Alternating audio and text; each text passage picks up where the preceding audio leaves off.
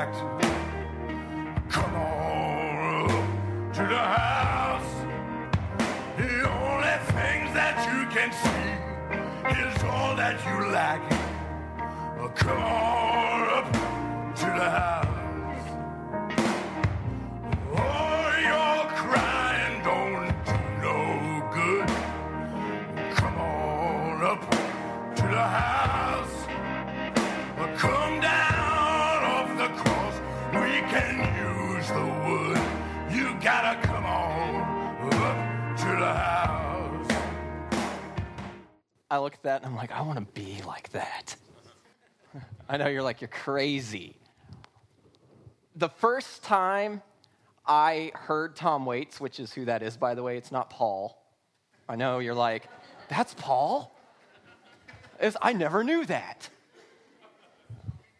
Yeah, exactly. Well, no, it's Tom Waits. I wish Paul looked like that. The first time I heard Tom Waits, I was in college, and my best friend loved this guy. I had never heard anything by him. And I remember this vividly. We were in his apartment, my best friend's, not Tom Waits, and we were watching this old, grainy VHS, okay? Now, I didn't go to college way back when we still had VHSs. It was still in that weird, nebulous period, you know what I mean? Where so much was still on VHS that wasn't on DVD. Well, this was a PBS special, and it was Tom Waits. And so I remember it was just him on stage the whole time, and I was like, I do not like this. This is horrible. I'm never going to get this time back in my life. My friend loved it, and we were like watching it. And it was so bad that the VHS would like grain out, you know what I mean? Like it was so old and had been watched, and then this one part, it was just like fuzzed out. I was like, this is ridiculous. Why would you listen to this? I can't understand what he's saying. I mean, I can turn on Sesame Street and hear the Cookie Monster. You know what I mean? Like, I don't need to listen to him sing.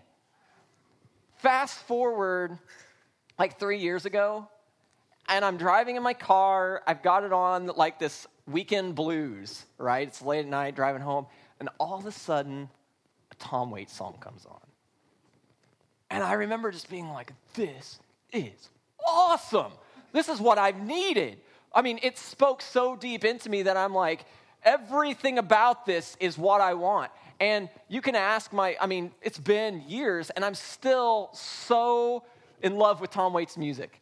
It just speaks to me in ways that no other music really does. Now, I know you're going, this guy is crazy. But I want to do a little experiment for you. Because I think what my experience was with Tom Waits, how like I was like, there's no way I would choose to listen to this. I hate it. I don't like it. And then to transform into something that just can't get enough of it, something had to happen, right? Waits' music stayed the same, but I had changed.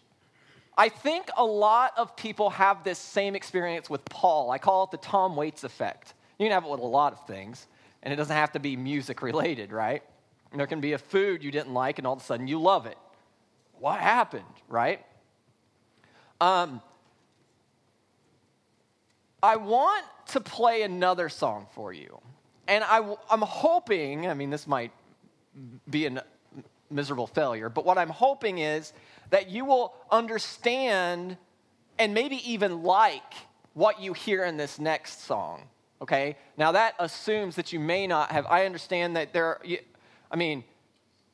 probably all of you are Tom Waits fans, right? Like you're all like, oh, I don't know where this is going because Tom Waits is awesome. But let's say you're not one of those people, okay? Listen to this next song with that Tom Waits song in mind.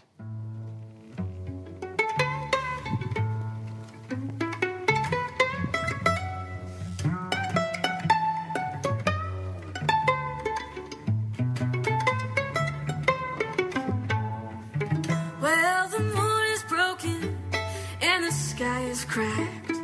Come on up to the house. The only things that you can see is all that you lack. Come on up to the house. Oh, you're crying don't do you no good. Come on up to the house. Come nail off the cross, we could use the wood. Come on up to the house. Now, my guess is you're like, that's really kind of great, that song that I just heard. I mean, maybe not, maybe it doesn't. But let's just go with me for a minute. Let's say that first song may have just been like, don't ever put me through that again. And the second song was like, yeah, I could listen to that. Like, that's kind of nice. It's the same song. It's the same. I mean, the cover of that song, the band covering that song is playing the exact same Tom Waits song. If you listen to that whole little thing, they even introduce it with, we're going to play a Tom Waits number right now. And you go, how can that be the same thing, right? Here's what I would challenge you. I would challenge you that the woman singing that song understands Tom Waits' music. When you listen to her, she gives you a window into what she hears, right? She hears something really awesome in Waits' music.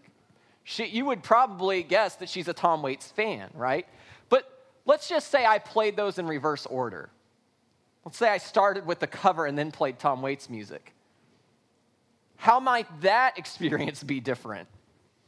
Like, why are you playing, It would be kind of like this otherworldly experience, probably. I believe that Paul does this. I believe a lot of people find themselves in this situation where they're like, I do not really care for Paul. I don't want to listen to him. I don't want to read his words. It just leaves a bad taste in my mouth. There's something, when I read it, doesn't sound right. But you hear someone else, maybe a preacher, maybe anybody, and they speak the words of Paul, and all of a sudden you're like, but I like that. I like that. I like what they're saying there. And you may not realize that it's Paul. It's kind of like listening to the cover of a song as opposed to listening to or reading it out for yourself. They have somehow shown you a world that you had assumed was something different. The best way to get to know someone like Paul or anyone is to meet them in person, right? Well, I have bad news. Paul's dead. The next best way to get to know someone is to talk to people who know them, who get them, who understand them. Dare I say, the best way to understand music that you don't like is to listen to other people cover it, okay? There's a book in the Bible, believe it or not, that is basically Paul's cover song. It's like they're covering Paul, and it's called Acts. It's not just about Paul, but a big chunk of it is. Now, Acts gives us a window into the psyche of Paul. And the psyche of Paul, the thing that makes him tick, okay? If you want to come to appreciate Paul, and let's say you've been over here with Paul, you kind of held him at a distance. If you're like, I want to like this guy, but I just keep hitting these things. This word is what I would say Acts shows us, helps us get him. It's zealous. It's Greek for zeal. All right? You might hear zealot in there. Zeal, like a zeal for God. Maybe you've heard that before. This word comes to epitomize Paul in relationship to how you see Paul portrayed in the book of Acts. If you've got a Bible, I want you to turn to Acts chapter 7. I want to show you an example of where Acts, without saying that Paul is zealous or zeal-filled or zealot or however you want to say it, without coming right out and saying it, instead it gives us an example of how zealous Paul is. Now, I'm going to explain this, and then I'm going to try and explain what zeal is. But first, I need to give you this passage, Acts 7, and you want to be at the end of Acts 7. Acts 7 is a speech. It's a speech that Stephen is giving. He's a Jesus follower, and he's before all the Jewish leaders, right? And he gives this long speech about the history of Israel, and at the end of it, he caps it off. The climax of his speech is like, you all are just like your fathers, Stephen speaking to the religious leaders. You kill all the prophets just like you killed Jesus. Well, they don't really like that. And then they do this thing where they get angry. Now, look, it starts in verse 54, right after Stephen is done speaking. It says, now, When they, the religious leaders, heard these things, they were enraged, and they ground their teeth at him. Have you ever been that angry? I have with my kids. I'm trying to think about it. Yeah. But he, full of the Holy Spirit, gazed into heaven and saw the glory of God and Jesus standing at the right hand of God. And he said, Stephen, behold, I see the heavens open and the Son of Man standing at the right hand of God. But they cried out, the religious leaders, with a loud voice and stopped their ears and rushed together at him. Then they cast him out of the city and stoned him, and the witnesses laid down their garments at the feet of a young man named Saul. And as they were stoning Stephen, he called out, Lord Jesus, receive my spirit. And falling to his knees, he cried out with a loud voice, Lord, do not hold this sin against them. And when he had said this, he fell asleep, a.k.a. he died. Now you read this, and you get a sense of what zeal looks like. You get a sense, at least in a first century context. Now, you read this and you kind of go, that's really bad. Saul, you're a bad boy, right? We kind of get this sense of like, you may even think of it as like he's out of his mind. He's insane. He's some kind of a lunatic. You may even go as far as to associate his persecution and his association with killing people who are associated with the Jesus movement as something similar to Islamic jihad. I want to get rid of all those ideas. As bad, and Acts would show us that this is bad. I'm not disputing that. As bad as we think it is, I want you to think of it from Paul's perspective. I want you to think of Saul, pre-conversion Saul, before he comes to know Jesus, which will happen in 2 more chapters. This is the Saul who believes he's doing what is right. He believes his motivation is based on zeal. He is trying to be zealous for God. And there's something about the Jesus movement that he hates, that he despises, that he can't stand. Dare I say, he has this moment like I had when I was watching Tom Waits for the first time. That is, right? And I don't want anything to do with it. But we know, if you know Paul's story, something happens, something switches, something changes. He has the Tom Waits effect happen to him, right? Now, I want to do this little experiment with you. Notice verse 57 in Acts right there, 7:57, I believe. You see what the religious leaders do when they hear Stephen say this thing about Jesus? I see the Son of Man standing at the right hand. What do the religious leaders do? They stop their ears and they start screaming at the top of their lungs. Now, I've seen that happen before, believe it or not, with like a toddler. Okay? Like, I'm not, I'm not listening to you. And then, of course, they go out and they kill him. Now, I want to show you what this is like. I am going to do a little demonstration for you. I, as you know, am zealous for Tom Waits music. And by default, when you are a fan of a certain type of music, you must therefore hate other types of music. We all have experienced this, have we not? Right? Now, I'm going to show you an example of this because the music I am zealous for is somewhat, like my wife likes Tom Waits, she tells me, but she likes other kind of music too, and one of which is ABBA. I can't stand ABBA. It paralyzes me to listen to it.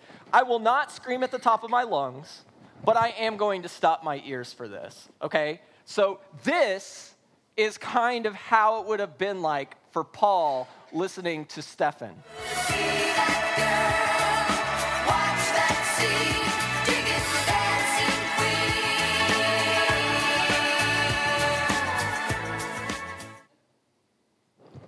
Is it over?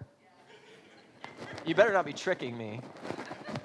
The only thing that was so horrible about having to put that in there is Mark emails me and he's like, well, what 10 seconds do you want? I'm like, I have to listen to 30 seconds of this garbage to find it. It was horrible. Now, I gave him a little bit of heck about that. I was like, yo, dude, just pick 10 seconds. I don't have to listen to it. So Paul has the same kind of, I got to change that slide. Oh, my gosh. Paul has this similar experience. He's standing there going, I can't stand this Jesus stuff. It's nasty. It's ruining our people. But something happens, right? Paul has this switch. But before we get to the switch, I need you to understand why what Saul, pre-conversion Saul, I know that's a mouthful, Saul before he meets Jesus, maybe that's more understandable, why he's doing what he's doing. He's not doing it just because he has made up what following God looks like. He's following a pattern. He's following a pattern that he thinks has been set up for him. He's following a pattern that all good Jews at the time, at least a good number of them, would have followed and did follow in large numbers. Paul was in good company, dare I say, in his motivations. Now, this is hard for us. I get that. The idea of killing people to our sensibilities doesn't make sense. But I need to show you in the Old Testament, and I'm going to challenge your sensibilities here, because we tend to bring our own understanding of what good and right is into the Bible as opposed to letting it show us what's good and what's right and what's God-pleasing. I'm going to give you two Old Testament examples that Paul would have looked to based on his actions. The first is in Numbers 25. This is an account of a guy named Phinehas, and Phinehas is a priest. Now, you got to put yourself in the Numbers context. The book of Numbers is the fourth book in the Bible, in your Old Testament, of the Torah. And it's the experience of the Israelites wandering in the wilderness in a general sense, okay? In Numbers 25, they've been wandering for a while, and they've made it up to the area known as Moab, which is bordering Israel, the promised land.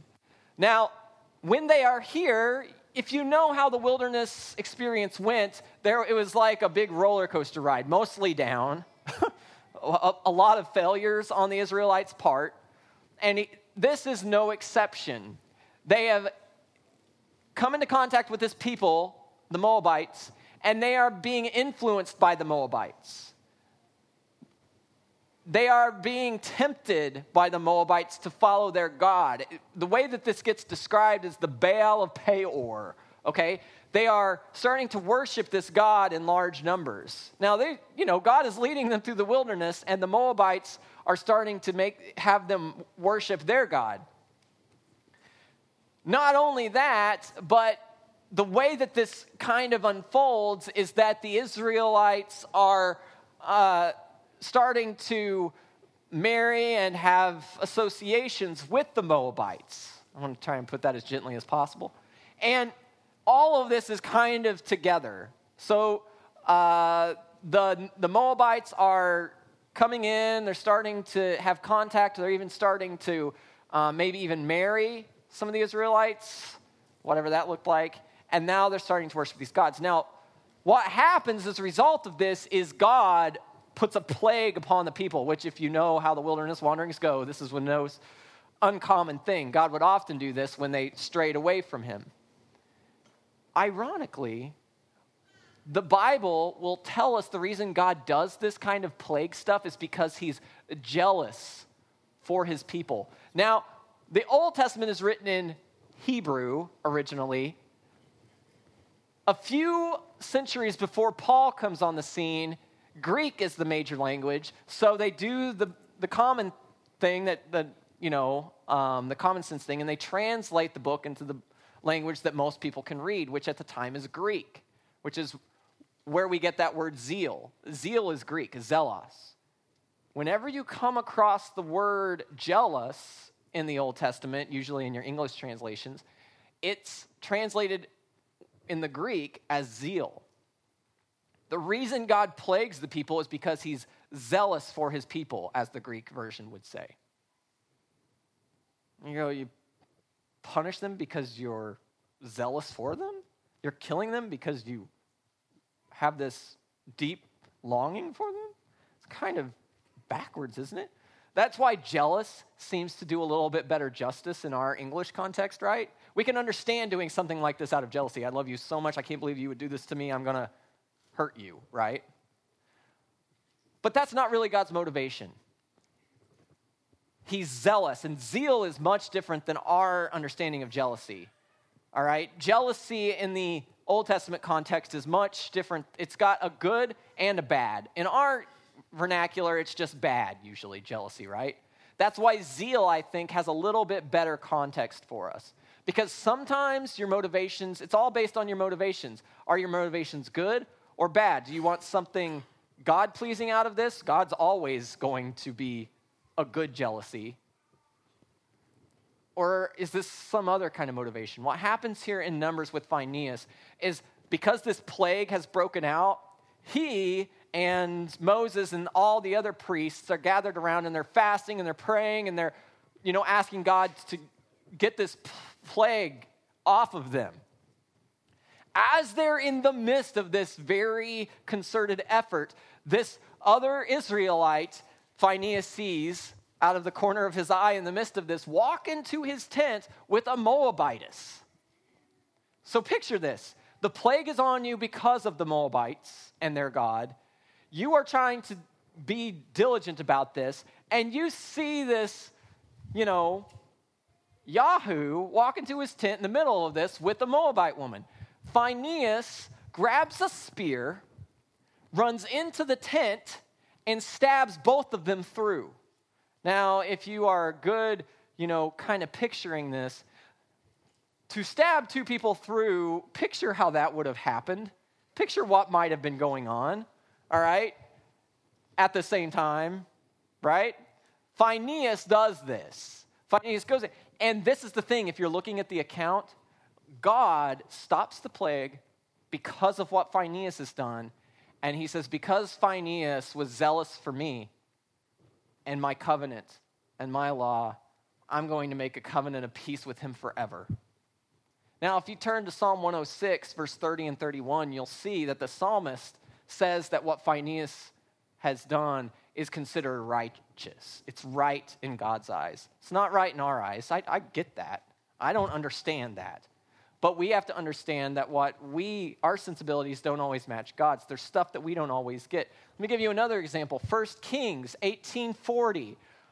If you want to, you can turn there. This is an account about a guy named Elijah. Now, you might know Elijah for things like being fed by ravens, calling down fire from heaven, getting the still small voice on God's mountain, Mount Sinai, Horeb, the widow of Zarephath and the miraculous, oil and all that stuff.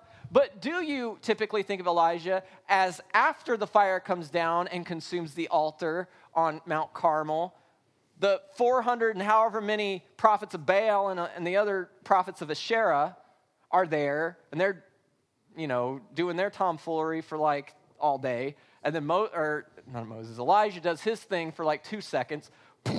For Elijah, nothing. For the prophets of Baal, notice Baal again, Numbers and 1 Kings. What happens then is after Elijah's God is proved legit, he takes all the prophets of Baal and slaughters them in a valley. It's horrible. But later you will see Elijah say, I have been very zealous for the Lord God. And God never disputes that. What Elijah did, God never says, why? No. The language is even referencing you back to Numbers 25. Only two people, the two I've shown you in the Old Testament, do something that is zealous and considered good for it. And those are the two. In Paul's mind and all the Jews at his time, these two guys, those were their heroes. Those were the guys that they held up. Those are the people they're trying to be like. Zeal has this other connotation known as emulation. It's trying to be like something. Those are the guys they're trying to be like. When Paul is standing there as Stephen's being stoned, he's not thinking how horrible this thing is, he's thinking of Phineas. He's thinking of Elijah. He's thinking, I'm a good Jew. I'm just taking care of business. God would approve of this. God sees this as right in his eyes. Do you see how Paul could do that? Or Saul, pre-conversion Saul, before he met Jesus Saul. Do you see how he's doing this in his mind? He's not out of his gourd, right? He's got a pure, in his mind, he's got a pure motivation. And he's not alone. Other people at his time are doing similar things. All right? In a moment, I'm going to show you why Paul is so against the Jesus movement at the time, the Jews who are following Jesus. But first, I want to tell you about this last passage up there in Maccabees.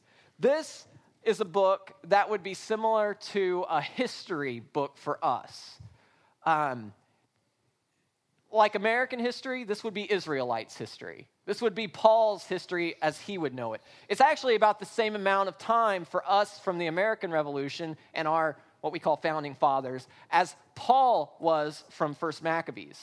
That's about the difference in time, okay?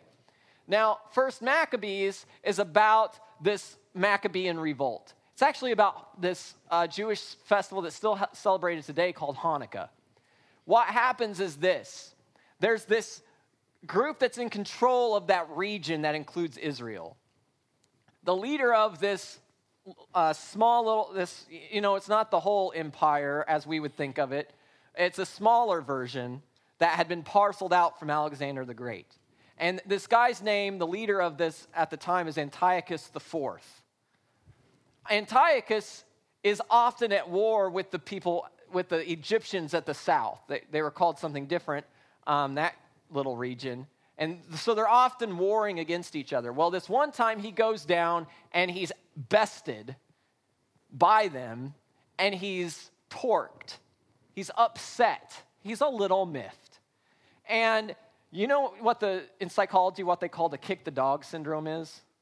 You take your frustration out on something else.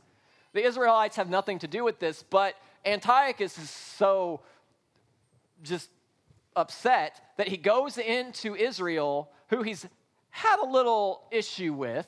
He doesn't kind of like some of the stuff they do. And he forces them to do the following. One is they must sacrifice to Zeus. Oh, by the way, Antiochus thinks he's Zeus incarnate. So they're actually sacrificing to him too. Ego, I think not. Second thing he does is, and you're going to sacrifice pigs and you're going to eat them. Okay, for them. Pork, that's another bad thing. Stop that whole circumcision thing and stop practicing the Sabbath. And they force them to do this by physical force. Now, it takes a while to build out from Jerusalem, but finally they make it a few miles away to this town where a guy named Mattathias Hasmonean lives. His son, Mattathias' son, is Judas, who they called Maccabeus, okay, where Maccabees comes from. Now, Mattathias is standing there. He's old. I mean, the guy's a crotchety old man. He's a priest, but he's a crotchety old man, and he, you know how I've noticed this, and I'm not that old, but as you get older, you just start to say what you think. I mean, I'm not old. I can't imagine what it's going to be like when I am old, if I'm already starting to do that.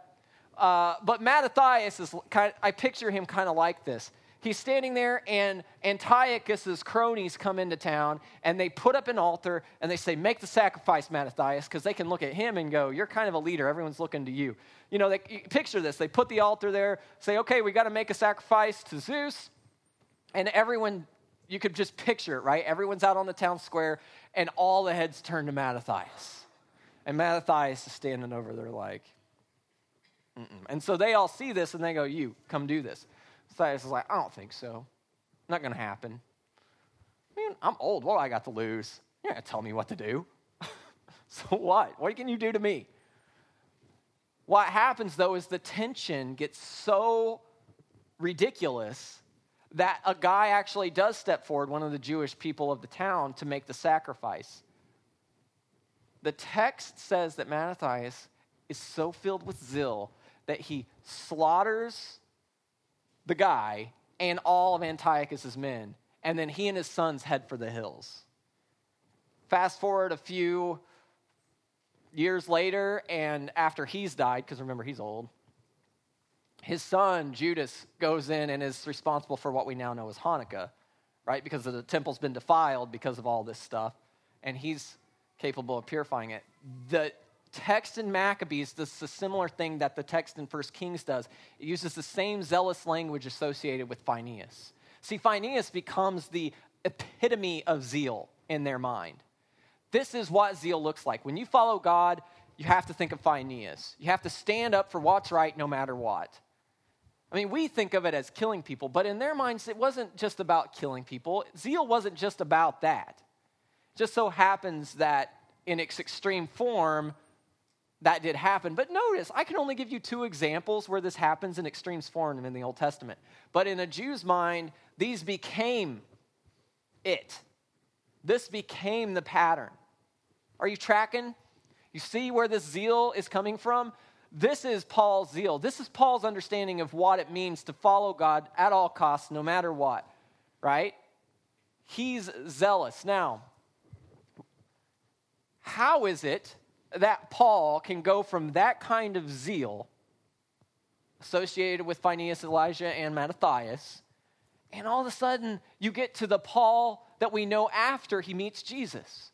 What's going on? Does Paul just all of a sudden go, that zealous stuff was for naught? Or does something else happen? And I would argue that something else happens. It's not that Paul all of a sudden loses his zeal. You can read the New Testament epistles where he writes, and you can see a zeal in there. He is still zealous. It's just not that he's going around killing people. The major difference in terms of life is that he's putting his own on the line. What does it look like to believe in something so much that you're willing to die for it? That's basically where Paul comes to with Jesus. Now, when Paul meets Jesus on the road to Damascus in Acts 9, notice what Jesus says to him. He says, Paul, Paul, why are you persecuting me? Jesus. He doesn't say, why did you kill all my followers? He said, you're persecuting me. Now, obviously, there's this big shift in Paul's thinking, but he doesn't abandon his Judaism. Christianity doesn't exist at the time of Paul as we think of it. It's just all kinds of versions of Judaism are around. All kinds of people are claiming to follow messiahs at the time of Paul. That's not unique. The thing that irritates Paul about the Jesus movement is their choice of a Messiah. It is ludicrous. Paul will even claim this later, by the way. He still says it's ludicrous to follow a Messiah who dies on a cross. To follow a Messiah who dies is ludicrous and has been raised from the dead, right? This is nutso. That, for Paul, crosses the line. How can you defile an office so sacred with something like that? They don't mix. Paul will say it's foolishness and a stumbling block to Jews and Gentiles alike. They just don't understand it. Who better would understand this than Paul? I mean, this is Paul's Tom Waits effect, right? This is Paul's moment where he goes, oh. And in Paul's defense, think about it. All that's really happened in his shift is that he's gone from an area of expectation, of waiting for the Messiah, to the fulfillment of his expectations. Have you ever longed for and wanted something so much that you do almost anything for it, and then it's finally given to you? You've hoped for it so long and finally happens? Do you then sit back and go, oh, great, that's over? Whew, that was a lot of work. Can't believe it took so long. And just kind of forget about it? Or does it become the motivating factor for the rest of your life? See, for Paul, that's what happens. It becomes the motivating thing. Well, if this has happened, then, oh man. this means so much. If the Messiah has come and it is this guy, oh man. And that oh man is what you get in the New Testament in Paul's letters. It's this zeal. I want to read to you the way Paul talks about this himself. In Philippians 3, if you've got a Bible, I'd encourage you to turn there. Philippians is toward the end of the New Testament, toward the end of the Bible. It's one of Paul's shorter letters. It's actually written, believe it or not, from prison to a church that is in Philippi, thus the name Philippians. And this is what he says to them. 3, and I'm going to start, I think, at 2. Look out for the dogs. Look out for the evildoers. Look out for those who mutilate the flesh. He's talking about circumcision by mutilating flesh. Now, this coming from a good Jew who is circumcised, by the way. For we are the real circumcision who worship by the Spirit of God and glory in Christ Jesus and put no confidence in the flesh. Now, notice this. Though I myself has reason for confidence in the flesh also. So what is Paul doing here? He's going, don't be like that, but if anyone has reason to be confident in the things they're confident in, I do, Paul says to the Philippians. Notice what he says. If anyone else thinks he has reason for confidence in the flesh, I have more. Circumcised on the 8th day, of the people of Israel, of the tribe of Benjamin, a Hebrew of Hebrews, as to the law, a Pharisee, as to zeal, a persecutor of the church, as to righteousness under the law, what does it say? As to righteousness under the law, what does it say? Can you say that? That is the most arrogant to be, really, Paul? I think this is one of the reasons that we kind of go, Paul, I don't know what to do with you. That sounds so arrogant. But notice how he's couching this. He's not trying to convince the Philippians that he's so good. What he's really doing is trying to show them why the Jews aren't. At least the Jews that don't follow Jesus. It's not about how good you are according to the law. All it is, for Paul, it's a complete switch. Notice, Paul doesn't say, I used to be a Pharisee. He does say he persecuted the church, but he doesn't speak of his zeal only in the past tense. Here it is. But notice in Romans chapter 2, I would encourage, in chapter 9, 2, and 10, 2. Okay, so if you read Romans 9 and Romans 10, Paul does this. I'm going to summarize it for you. Paul says, I would rather, and I'm summarizing and paraphrasing, I would rather die a horrible death than wind up in hell if it meant that all of my kinsmen didn't. Basically, Paul says, I would rather be damned to hell than see any of my fellow Jewish brothers and sisters end up there. I mean, that's powerful, right?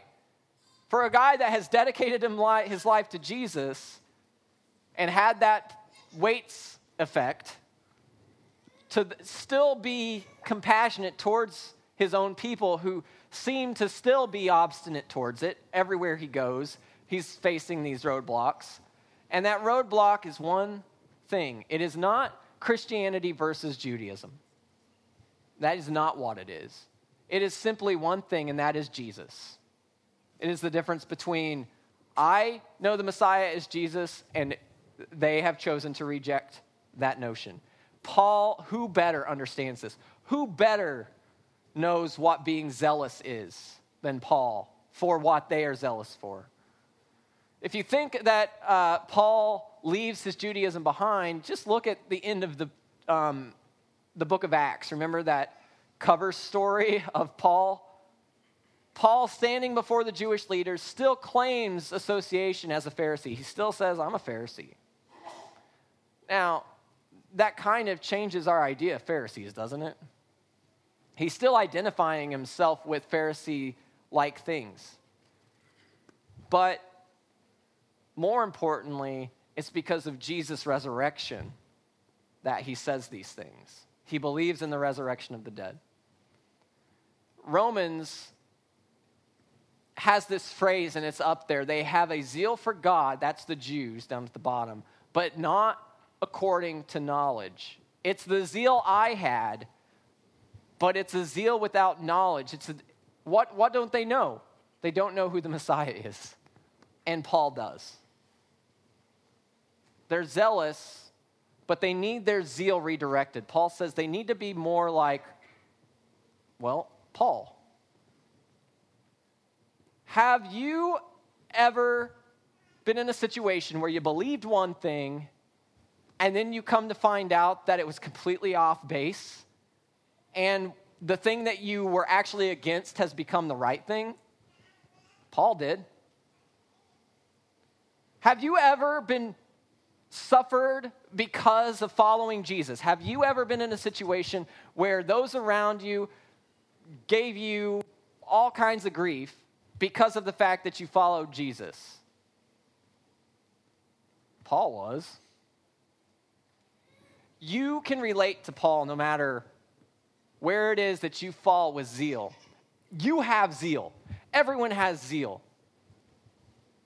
You might be zealous for sleep. You might be sleeping right now.